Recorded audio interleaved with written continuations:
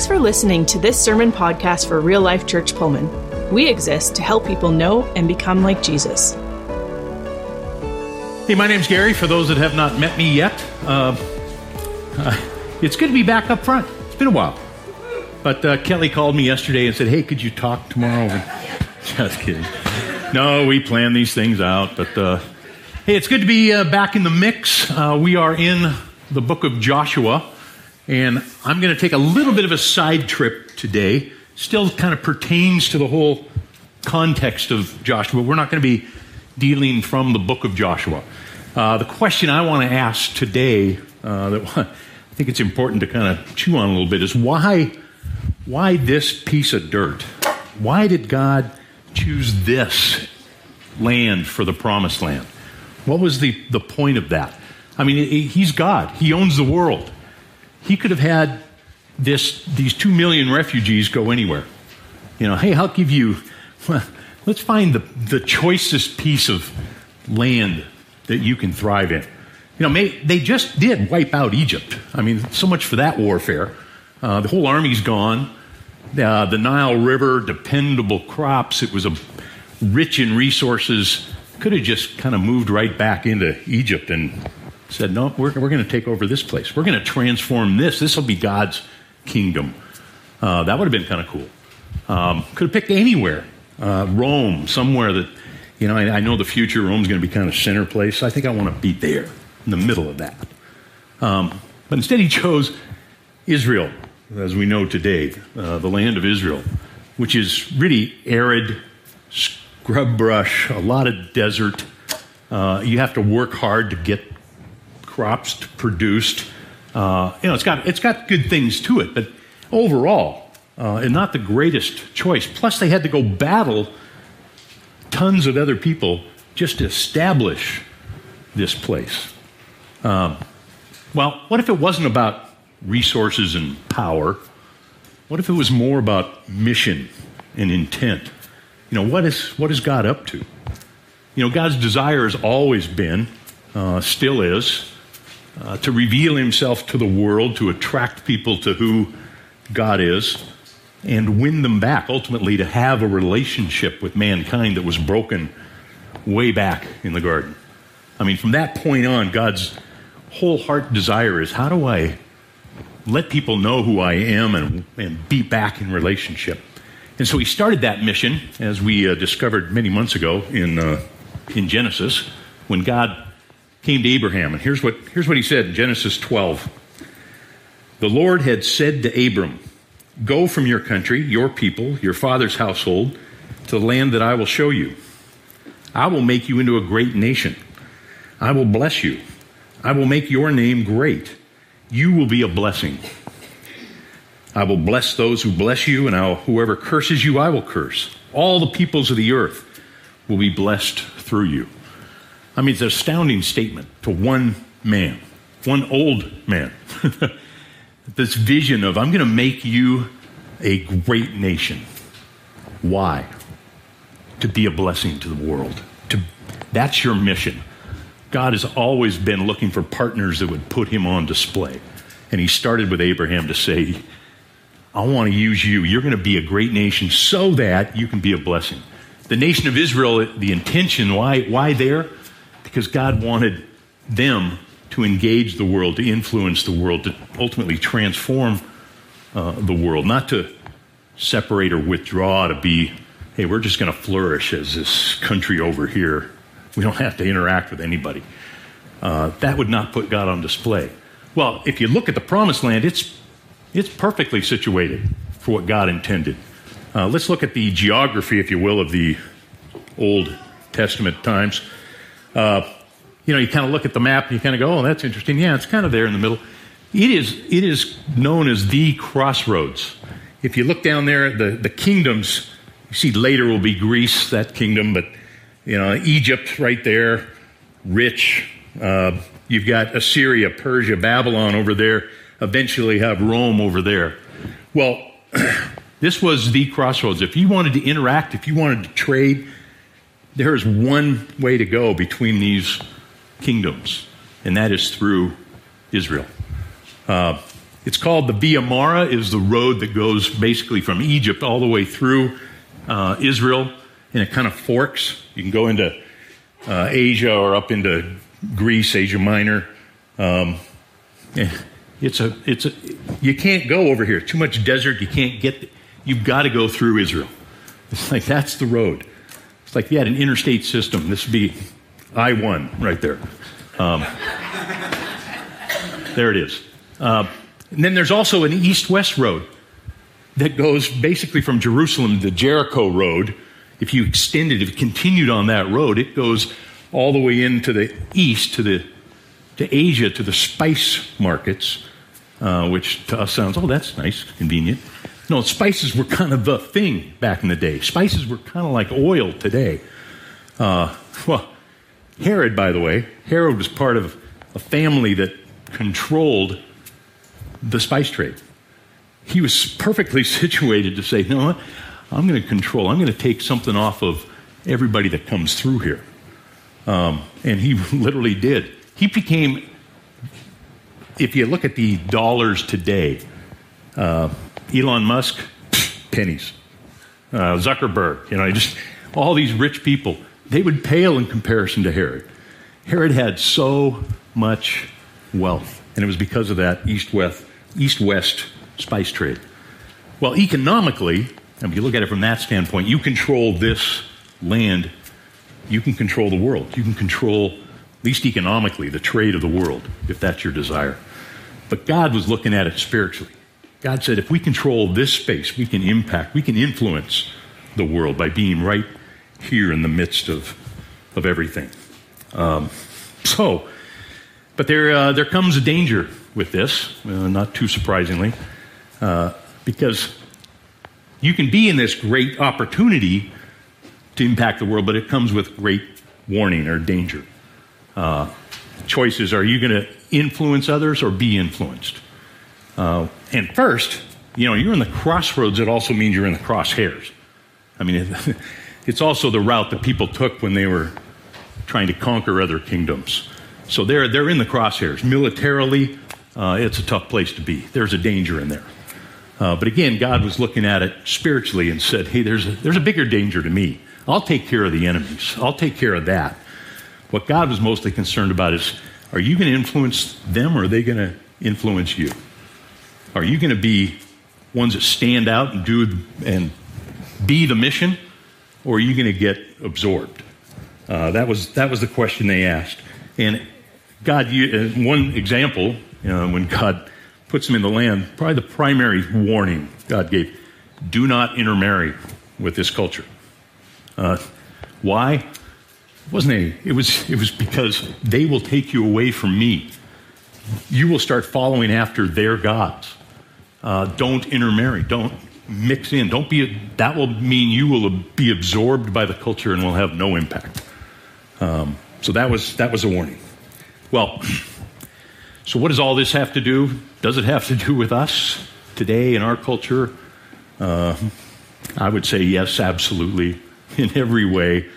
Why? Because it's the same God. It's the same mission. It's a different piece of dirt wherever we are. But it's the same danger, the same lessons we can learn about our own situation. I think Paul put it well. Here's what he said in Romans 12:2. He said, do not conform to the pattern of this world, but be transformed by the renewing of your mind.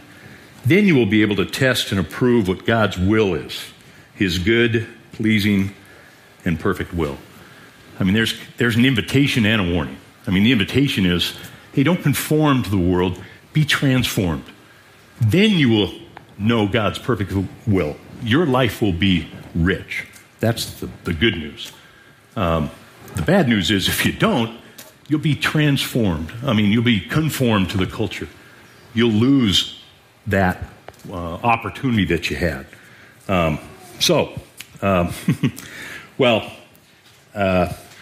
What are our crossroads, you might ask? What are in our culture? I kind of picked out three just for us to chew on. One is the obvious college culture. We live in a college town. There's a whole separate culture up on the hill. Anybody experience college? Know what I'm talking about? Yeah, obviously. It's a different culture. You could also say the same thing. Every college student that comes to Pullman has to look at that and say, how am I going to engage? How am I going to live in that culture? What's my life? How am I going to interact in that culture? In the same way, we could look at our everyday workplace. I think every workplace has its own culture. It's like, well, how am I going to engage that workplace culture? Is it going to be separate from the rest of my life, or somehow, how do I interact in a way that flourishes? And a third would just be relationships. Who are the people that we choose to build relationships with and really live life with? Is that in all three of those areas? Are we going to have the opportunity to stand out, to influence, to transform, or are we going to be conformed to the culture that we find ourselves in? So it may be 2 or 3 different arenas for all of us. But that's the choice we have when we enter into whatever culture we're talking about. As many of you know, I spent a long time on Young Life staff, 31 years. And the last 13 years on Young Life staff, I was college director. So me and college life, we know each other well. Every year, our Young Life college staff would meet somewhere in the country and talk about, whatever you do at annual conferences, what's coming up, what's been, be inspired. And we've been to a lot of kind of interesting places. Went to San Antonio, San Diego, Phoenix, New York City once. But in some ways, one of my favorite places, we went to New Orleans. Never been there before. New Orleans is a fascinating culture. And we chose, I think I got a picture up here of the Bourbon Street Hotel is where we stayed. Anybody been there? Anybody seen that before? It's an awesome hotel. And just keep that up there for a minute. And we were, even some donors of Young Life College, when they found out, hey, where are you staying? What are you doing in New Orleans? It's like, oh, we're staying in the Bourbon Street Hotel. I'm not sure. Really? Because in some ways, this is the crosshairs of New Orleans. Interesting place, because this street right here in front, that's Bourbon Street.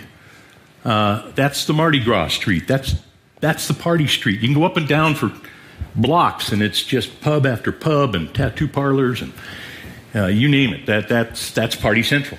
And then if you look down there on the right, if you go out this door, it's Bourbon Street. If you go out that door and you look down the street, you'll see the St. Louis Cathedral in, I think it's Jackson Square. And it's a known place. Why? Because it's got a statue of Jesus in front of it, which is not totally unusual. Jesus standing there with his arms raised. But the interesting thing is at night, they always have a light shining on Jesus, and so behind him, his shadow appears on the church. And there it is. And the locals all call it Touchdown Jesus. So kind of not the most complimentary comment. So I remember the first night we met, our director talking to us shared with us how he received some criticism about where we were staying, and couldn't you find a better place to stay than? And his response was this: he goes, "No, this is exactly where Young Life College wants to be. We want to be between Touchdown Jesus and Bourbon Street. We want to be right in the middle of the culture. If we'll take that opportunity to engage the culture and not be consumed by it, that was our goal." And so it was a great picture. But I think it's a great picture for us, too, because it's our mission. How do we engage a culture without being absorbed by it? How do we live in and make a difference?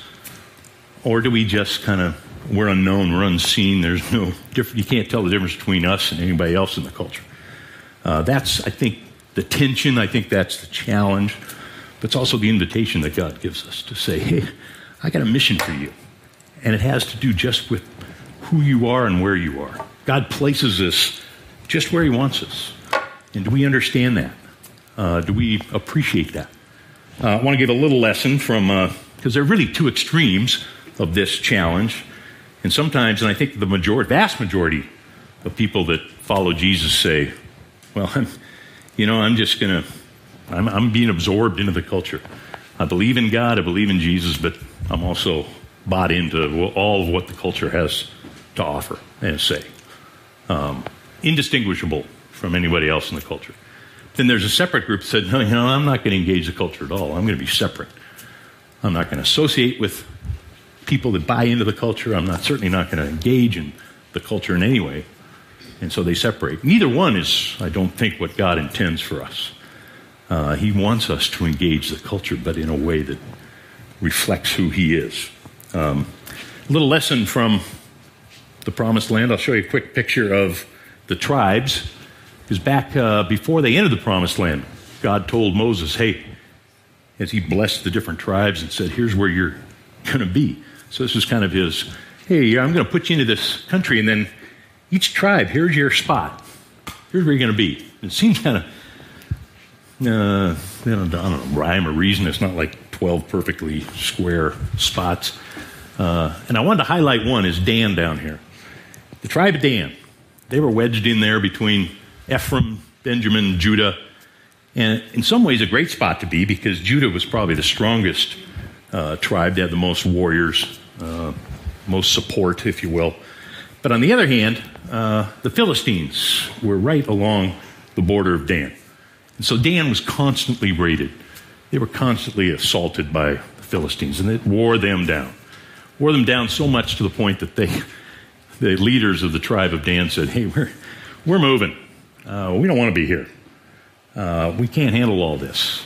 And so they started to look around, sent spies into the land, and they found another spot, remap. They relocated up there in the far right corner. Hey, nobody controlling that. We can take over that land really easily. We can live in peace and comfort. We'll take care of ourselves. Thank you, God, we're going to take that spot up there. Well, didn't go so well for Dan. Dan was the first tribe wiped out by the Assyrians and literally disappeared from human history in a large part. They were annihilated. 721 BC, they were taken over by Assyria. And there's a lesson to that one. There's a lesson. Oh, by the way, in Revelation, if you read, I can't remember what chapter it's in, homework, you can look that one up. But there is God reveals the future and talks about the tribes of Israel in Revelation. Dan is left out, not even listed anymore. Joseph is inserted in there. There's still 12 tribes. But it's fascinating because I think the lesson God's trying to say is, hey, stay where you're planted. Don't be absorbed. Don't be taken over. Don't be defeated because you want to be in your own place. You want to be in a place that you can control, where you're comfortable, where you're safe. I'll give you what you need. That is not the issue. It's not like, hey, some people have it really tough and others have it really easy. God gives what you need for where you're at. I sincerely believe that. Well, I want to take a quick history lesson, quick look at the culture in Jesus' day. What was the culture that Jesus entered into, and how did the people of God react to that culture? Just a kind of comparison, if you will. Interesting, I find this fascinating because we are a product of the culture that was there when Jesus entered the world. The Hellenistic culture is what he came face to face with. It was in the Roman culture, but Rome took it all from Greece. Before Alexander the Great, you looked at those Persia and Assyria and Babylon and Egypt and all the kingdoms and all the battles and taking each other's land and all that kind of stuff. If you wanted to hold that, you had to have a strong enough military. You had to occupy that country and enforce your dominance over that country. And that's the way it was. And so you could only extend your kingdom so far. If you had a huge military, maybe you could control more property. You could control more land, control more people. But Alexander was brilliant. Alexander said, we're going to do something different. We're going to create a culture that people want to be a part of. We don't have to enforce it. People will go, yeah, give me that culture. And so they created a culture based on really 4 pillars. Hey, as a city-state, we're going to provide health care, free health care. We're going to provide education. We're going to provide entertainment. And we're going to provide competition athletics. And people go, this I can live with. You didn't have to enforce that. They were giving them all this stuff that appealed to everybody. They created, we went to Israel, and you can still see some of the cities that were originally Greek cities, but Rome took it over. And Rome basically made the Hellenistic culture on steroids. I mean, they just made it.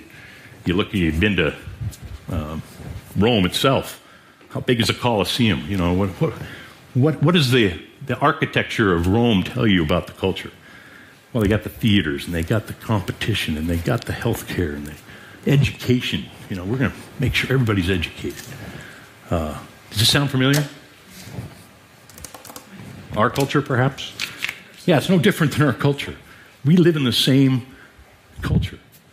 And I love education, health care, Seahawk fan. Taylor Swift couldn't make it to the concert. But the same four pillars, basically, that draw people to say, this is the culture I want to live in. Well, there were 5 responses to that culture by the Jewish people when Rome came and occupied Israel. And here, I'll just run through them real quick, see if you can see any parallels. But the first group were the Sadducees. The Sadducees, kind of a different group. They were kind of a ruthless group. They were basically 7 families that descended from the chief priests. They were really the group that put Jesus on trial, that had the most to do with crucifying Jesus. They were a crime family. They extorted people. This was not a spiritually founded group of people. They definitely bought into the culture for their own benefit. We're going to control people. We're going to benefit from this culture. They taxed people to death. All of that. There was group number 1. Herodians, number 2. These were, they gave into Hellenism as well, followers of Herod. Herodians, Herod. He was totally into the culture as well. And it's a wide spectrum. I mean, these are people that said, yeah, I like these things in the culture. I'm still Jewish, but I'm going to take advantage of these things. And so they enjoyed the culture. Herodians, a wide spectrum, from those that totally gave in to those that marginally gave in. I'm Herodian. No question. If you look at the other 3 options, like, okay, maybe I'm Herodian too. And that's okay. I would make comment first, there's absolutely nothing wrong with the 4 pillars. There's nothing wrong with wealth or comfort or entertainment. Or the question is, are we taking advantage of and enjoying those elements of the culture, or are we buying into the worldview that's behind that culture? Are we pledging allegiance to that culture? Is that what we're depending on for our life? That would be the difference, and we're going to talk about that a little more in a minute. But we should struggle in our culture, trying to decide. I hope we struggle a little bit to say, how much of this am I really buying into? How much of that am I really depending on?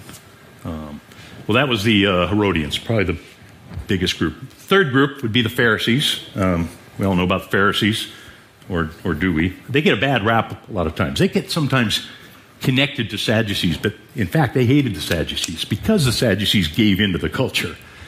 And they weren't really into the ruthless ways of the Sadducees. So the Pharisees, they were ones that wanted to obey the law, honor God, protect the text, and they separated in part. They kind of went up into the Galilee. That's where they called home. So that's where the Pharisees took up most of their residence. They wanted to get out of Jerusalem because of how corrupt it had become. So that Jesus had a lot of interaction with them, certainly criticized because they gave into the culture as well, maybe without realizing it. They separated, in a sense, spiritually from what God intended. But that's the Pharisees. And fourth would be the Essenes. The Essenes were a group that John the Baptist was probably an Essene. They were into separation. They were into, we're going out in the desert. But they wanted to honor God. They wanted to preserve the text. The Dead Sea Scrolls were a product of the Essenes. We have them to thank for preserving the text of the Old Testament, a lot of which are fascinating to see how well they preserved the Old Testament text from being taken over. So that was the Essenes. And then finally the Zealots. The Zealots said, we're not just going to resist, we're going to rebel. They didn't like Rome being in their arena, so they were going to fight tooth and nail to eliminate even having to be in this culture. They wanted to dominate or take it over. Well, those are kind of the 5 groups, and it's fascinating because Jesus didn't say, well, I don't know who I can use here. He had people from every group, except for maybe the Sadducees. But if you think about it, Nicodemus was a Pharisee. He was one of the ruling Pharisees. You had Judas was a zealot, maybe another disciple. You had Essenes, John the Baptist, as I mentioned, and John the Baptist had his followers. I think Andrew and his brother were part of that. They were disciples of John the Baptist before they were disciples of Jesus. Herodians, probably a number of them that were Jewish, wanted to honor God, but they also were involved in Matthew, the tax collector. There's a great Herodian. Yeah, I'm Jewish. I'm going to take full advantage of the culture here. I'm going to become wealthy off of this culture. So that's kind of the mix we had then. I don't know if you can see where you fit in that spectrum. I already mentioned I'm 98% Herodian. Maybe I'm 2% Pharisee. Hey, I'm going to honor God in great ways, but I still struggle a lot with how much I give into the culture. Well, the challenge, let's get to the nitty-gritty here. The challenge is, how do we live in the tension between influence and absorption? How do we influence people? How do we impact? How do we transform the world without being consumed by the culture that we live in? That's the question. Now, I would say first, be a witness. And most people's response is, I can't do that. I'm not really comfortable with that, because we think being a witness means I have to stand out and tell people all about God. But that's not what I'm talking about. I'm talking about you don't have to say a word. The key is just having a relationship, a growing relationship with God, which means God is present with you. People see God in you. When they look at your life, the way you choose to live your life, regardless of what culture you're involved with, you honor your relationship with God, you're a witness. Because I got news for you, you are a witness. Whether you decide to be one kind of witness or another. How you live your life tells the world what you believe about God. Firmly believe that. However you choose to live your life tells a story about what God is like to you. So that's the way I would look at that. What kind of witness am I for God in the culture that I'm involved in? So the key is God's presence in you, I think. And it's fascinating because here's back to Moses again. There was a time when Israel didn't respond early on very well. They rebelled, the calf, all that kind of stuff. God finally just says to Moses, hey, you're going to go. I'm going to send my cloud. You're going to, but I'm not going to go with you. I will not be present with you because of the rebellion of the people. I'm not going to be present. And here's Moses' great response. Love it. Exodus 33, 15, 16. Moses said to him, if your presence does not go with us, do not send us up from here. How will anyone know that you are pleased with me and with your people unless you go with us? What else will distinguish me and your people from all the other people on the face of the earth? I mean, I love that. Moses knows it's not about how we behave. It's not about how we conquer. No. If you're not with us, if people don't know that you are with us and for us, then we're not different from anybody else. So the key to all of this is not behavior. It's just honoring your relationship with God. And people will notice that. That will influence people. It's not performance that will do it. It's presence. People see God in you. That influences people. People aren't looking at believers, or they assume we're believers, going, well, how good do I need to be one of them? That doesn't really impact people very well. But they go, oh, God, it seems like God is with that person. I want that. Tell me more about that. I think that's the opportunity we have in whatever culture we find ourselves in. Here's how Jesus described it to his followers. I love these two phrases, maybe looking at it a different light. Oh, by the way, missed a verse. Paul said this in Colossians 1:27. To them, God has chosen to make known among the Gentiles the glorious riches of this mystery, which is Christ in you, the hope of glory.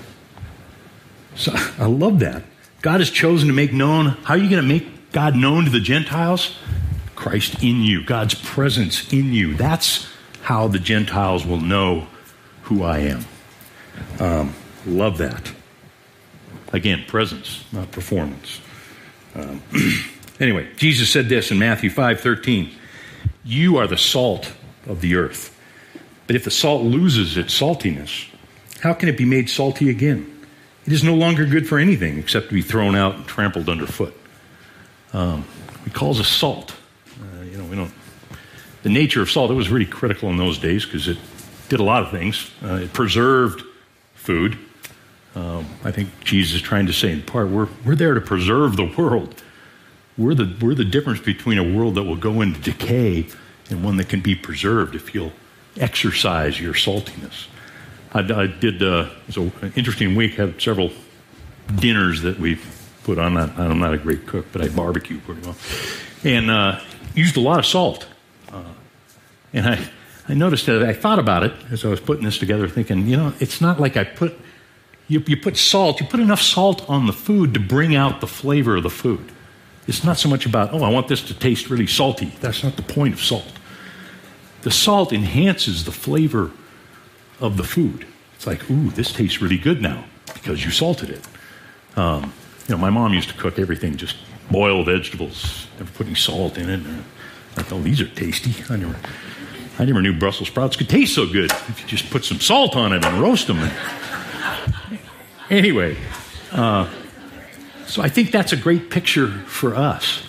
I think we have the chance as salt to make life taste better.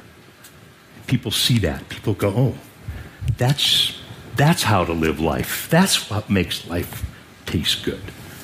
But if we lose that, if we don't engage people, if we don't spread our salt, if we keep ourselves in the salt shaker, it's not going to impact anyone.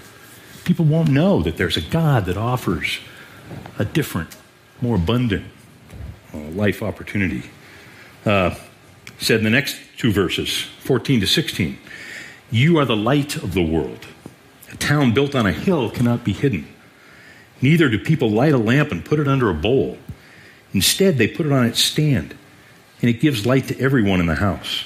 In the same way, let your light shine before others, that they may see your good deeds and glorify your Father in heaven. I love that. It's not about, look at me, look how good a person I am. If we just have God's presence, if we have a growing relationship with Him, it shines a light. And what's the response? They see God. They glorify God because of your life, which is pretty cool, I think. I thought three things that light, I'm sure it does more, but I just kind of picked out three. One, light reveals. You shine a light, it's like, I see more. I can see things. We do that. If we'll honor our relationship with God, if we'll be light in the world, we reveal more of what life can be to people. Secondly, it directs. Your word's a lamp unto my feet. I think that's a good metaphor for this. But if we're exercising, if we're not putting our light under cover, if we're letting our relationship with God show, it directs people. It kind of, again, that's how to live life. That's the path that I want to be on. I couldn't see the path before. I didn't understand how life could be lived. And then finally, it reflects. And I love this analogy. We're like the moon. The moon has absolutely no light of its own. But the moon is gorgeous when the sun hits it just right. That's the opportunity we have. We don't have any light of our own. But if we'll allow people to see God in us, it's like, that's gorgeous. Tell me more about that light. How'd that happen? well, I just have to face the sun, and I show off who God is to people. That's what's attractive to people. Well, I'll just give one example of my own life. I think I got time. Sure, why not? When I came to college, I've told this story before, but I think this could be I wish it was like 3 weeks down the road and we had a bunch of college students in the room, but I think you have 3 choices when you go to college. Speaking of that culture, it's one I know well. One is, this was kind of my thought. This wasn't my primarily, forget that. Let me just continue. Yeah, choice number 1, I'm going to take full advantage of this culture. In some ways, when I left home, it was like, I want the college life. That's what I'm looking for. Total give in. Some people call it kind of time out. I'm going to take this 4 years and fully give myself to college, and then I'll get back to that relationship with God that I had in high school. It doesn't work really well. So that's option 1, is just time out or give in. Big group of people that come to school. Second group would be those that compromise, say, I want both. And that was really me. I had just gave my life to Christ and said, gosh, I really want that relationship, but I really want all of what college has to offer me. So I tried to live both, gave myself in to both, to a point where unless I told somebody, they'd never know that I had a relationship with God. And I suffered as a result. And certainly had no salt, no light to shine because I gave so much into the culture, even though I still wanted to and still gave myself to this relationship. It was miserable for months until I finally said, I got to choose. The third option is, I'm going to choose to engage in the culture, but I'm going to put God on display at the same time. How much you give into that culture, I don't know. But if your primary focus, if your primary desire is, I'm going to put God on display, I'm going to honor and grow my relationship with Jesus, then guess what? You can take advantage of some of what is good about the college culture and make a difference. That was a transition for me. I lived in a fraternity house and found myself at the end of the first year going, it's going to be a tough place to live now, because I'd made that commitment about 6 months into it to go, I got to change, I got to prioritize God in my life. I want God to be in control. But I have to kind of reestablish. In a sense, I kind of lost my saltiness. But because I chose to put God on display, which really I really chose God. I really chose to have that relationship. It made a difference. I eventually had a Bible study in our house. I was president of the house. Made an impact in the culture that I was in. My response wasn't, I got to get out of here. I got to go live by myself somewhere and get my life together. No, it's, God will give me what I need if I'll honor Him, if I'll trust Him. And it was so much more rewarding to see how my life was much better, but how God could use me and use my friends and, create a community that impacted people. So that's what it boils down to. That's what my invitation and my challenge to all of us is, as we kind of look at our areas of engaging culture for you. How am I doing? How's my salt? How's my light? My priorities? And again, it's presence of God, not performance. It's position, not performance. As a church, I would say, similar. It's not about right doctrine. People don't come to a church and say, hey, give me your mission statement. Give me your doctrinal stand. Okay, this is a church I want to be involved in. And there may be a couple people like that. But the vast majority of people walk in the door and they go, oh, this is a community. I see God here. I want to be a part of whatever's going on. That's the kind of church I want us to be. And I think it starts with, if each of us will just work on our own relationship with Christ, grow, spend time, then together we will reflect more of who God is to our community. We'll make a difference. We'll transform our culture, your workplace, your relationships, your college life will change as a result. Thanks for checking out this message from Real Life. You can find out more about us by going to rlcpullman.com or by following us on Facebook or YouTube. Until next time, have a great week.